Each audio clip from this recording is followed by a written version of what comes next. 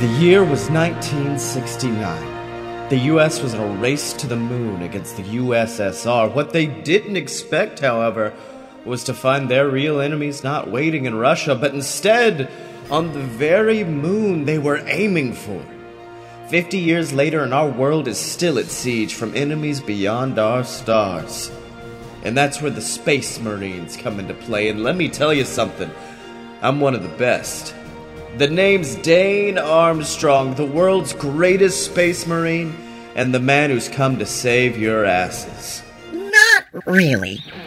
Join the BS Network as they head straight into the stars for Deviant, an audio drama featuring action, adventure, space piracy, and karaoke?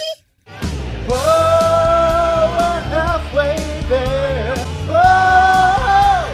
Hop aboard and fly with us into the stars every other Sunday on this Deviant.